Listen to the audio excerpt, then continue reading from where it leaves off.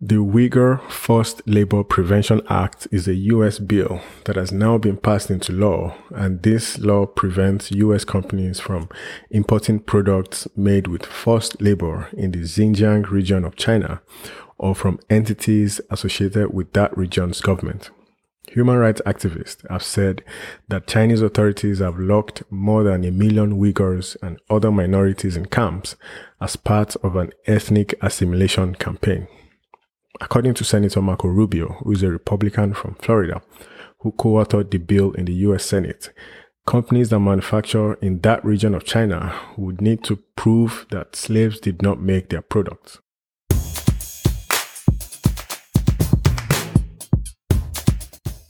Hello and welcome to episode 104 of the Big Picture Podcast. I'm your host, Bidemi Ologende.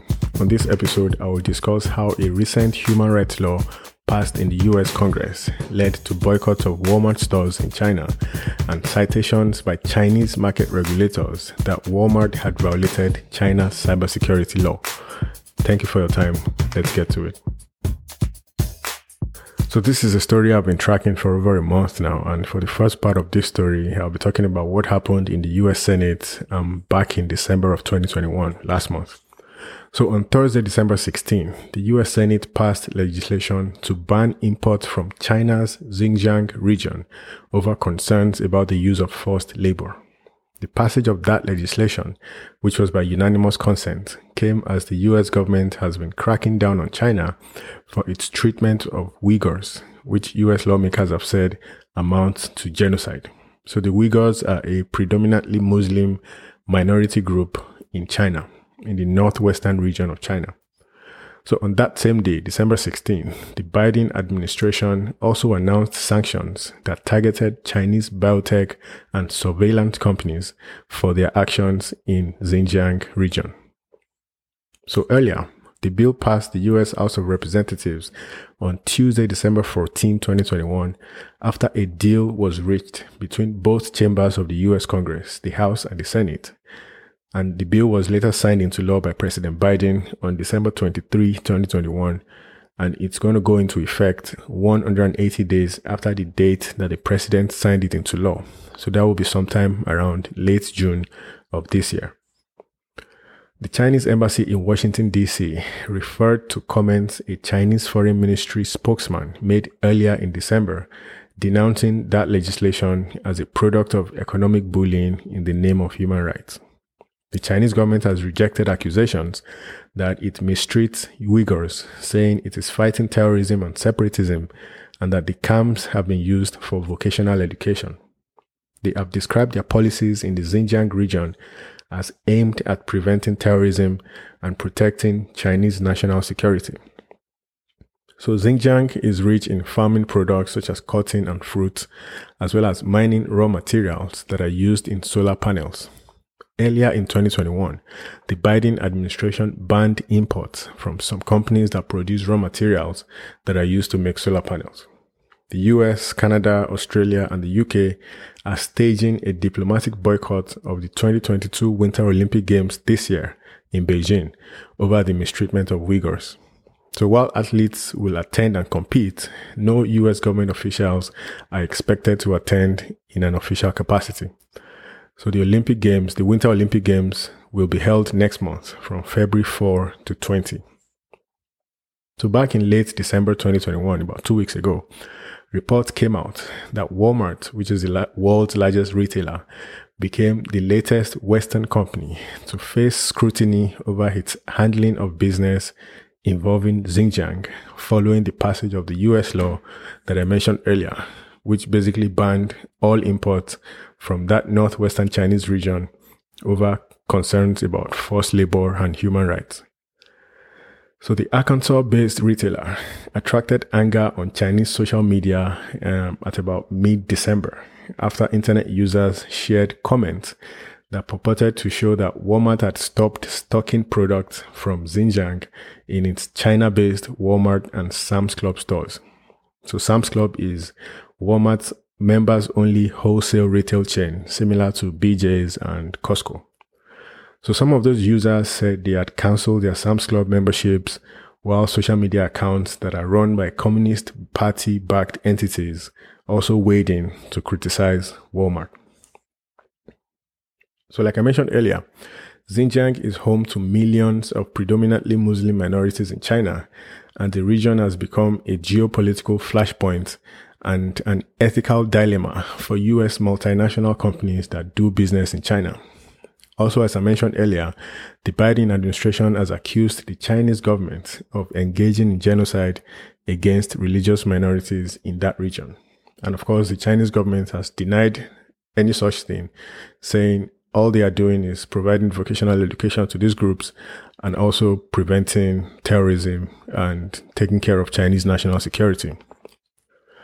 So in December 2021, US semiconductor giant Intel issued an apology to Chinese consumers, partners, and the public following an outcry on Chinese social media against the California-based company, which had published on its website a letter to suppliers asking them to avoid sourcing product and raw materials from China's Xinjiang region.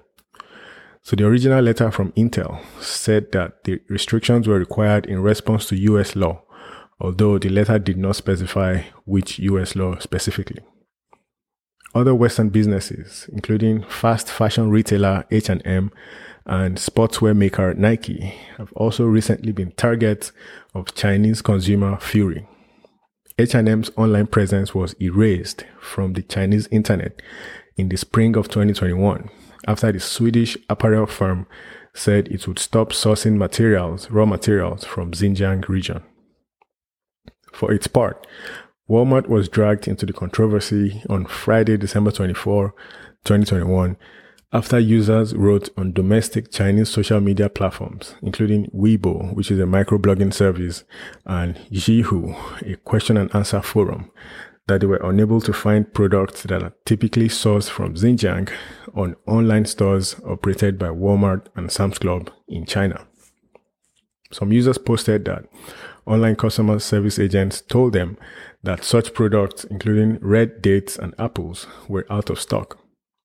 One Weibo user accused Walmart of, quote, eating China's rice yet slapping our face, end quote, while others said they were canceling their Sam's Club memberships, and they shared pictures of their dialogues with customer service agents showing them termination contracts. Others said they would boycott Walmart stores entirely. So China is a crucial pillar of Walmart's international expansion strategy, as the American retailing giant seeks to streamline operations to focus on e-commerce and the fastest growing global markets. According to Walmart's most recent annual report as of January of last year, China is home to 434 Walmart and Sam's Club stores, covering more than 69 million square feet, therefore making China Walmart's second largest international market by retail square footage. And that's second only to Mexico, where Walmart has more than 2,600 stores. So on December 31, 2021, last year, the ruling Communist Party's Central Commission for Discipline Inspection warned Walmart that there would be a consumer retaliation if it removed products that are sourced from Xinjiang from its shelves. On January 5, 2022, just 5 days after Chinese authorities criticized Walmart over Xinjiang products, reports came out from China Quality News, which is a news media organization supported by the State Administration for Market Regulation. So this report stated that police in the southern Chinese city of Shenzhen cited Walmart for violating the country's cybersecurity law.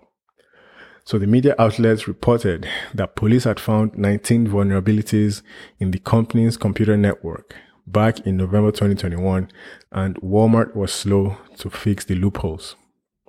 So this report came as Walmart has faced a backlash on social media and criticism from China's anti-corruption watchdog for supposedly stopping the sales of products from Xinjiang, where the Chinese government has conducted a campaign of forcible assimilation against religious minorities. So the cybersecurity-related action against Walmart was not out of the ordinary.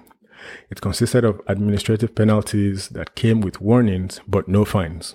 Still, The report by the news site that is backed by the Chinese market regulatory body was notable for its timing. It came just 5 days after the anti-corruption watchdog's warning. So China Quality News also reported on January 5, 2022, that Walmart had breached laws in recent years. The news website stated that, quote, from 2017 to 2020, Walmart had violated laws related to food, health products, advertising, and consumer rights multiple times, and the market regulator had punished the company in accordance with relevant laws, end of quote. So to wrap up, I discussed how a recent human rights law passed in the US Senate led to boycotts of Walmart stores in China and citations by Chinese market regulators that Walmart had violated the country's cybersecurity law.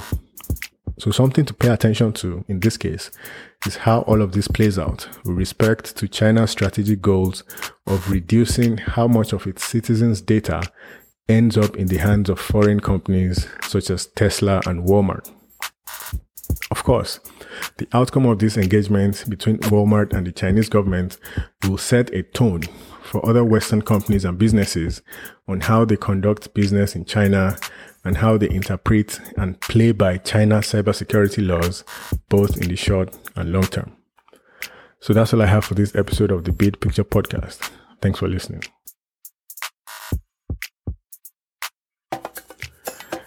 The Big Picture Podcast is produced by Sunshine Media in association with Alowinle Productions. Fact-checking by Zara Kuznetsova. Audio engineer Sergey Gorsky. Graphic design Stacey Graham. Senior producer Bidemi Ologunde. Executive producers Olufolari Ologunde and Tobiloba Ologunde. Please join me again on the next episode as I continue with a deep dive on cybersecurity's news, events, and incidents, and the lessons we can learn from them for robust cyber threat intelligence and awareness in our daily lives. Make sure you subscribe, rate, and review the Big Picture Podcast on Apple Podcasts, Stitcher, Spotify, Amazon Music, Google Podcast, Pandora, TuneIn Radio, or anywhere you listen to podcasts. Also, please share the show with anyone that you think might benefit from it. For questions, comments, or any suggestions, please send an email to bidemi@thebidpicture.com. You can also get in touch on Twitter @bidpicture, on the Clubhouse app @bid, as well as on the Wisdom app @bidemi. Please remember to leave a review for the podcast if your platform allows you to do so. Thank you for your time. See you on the next episode. Bye for now.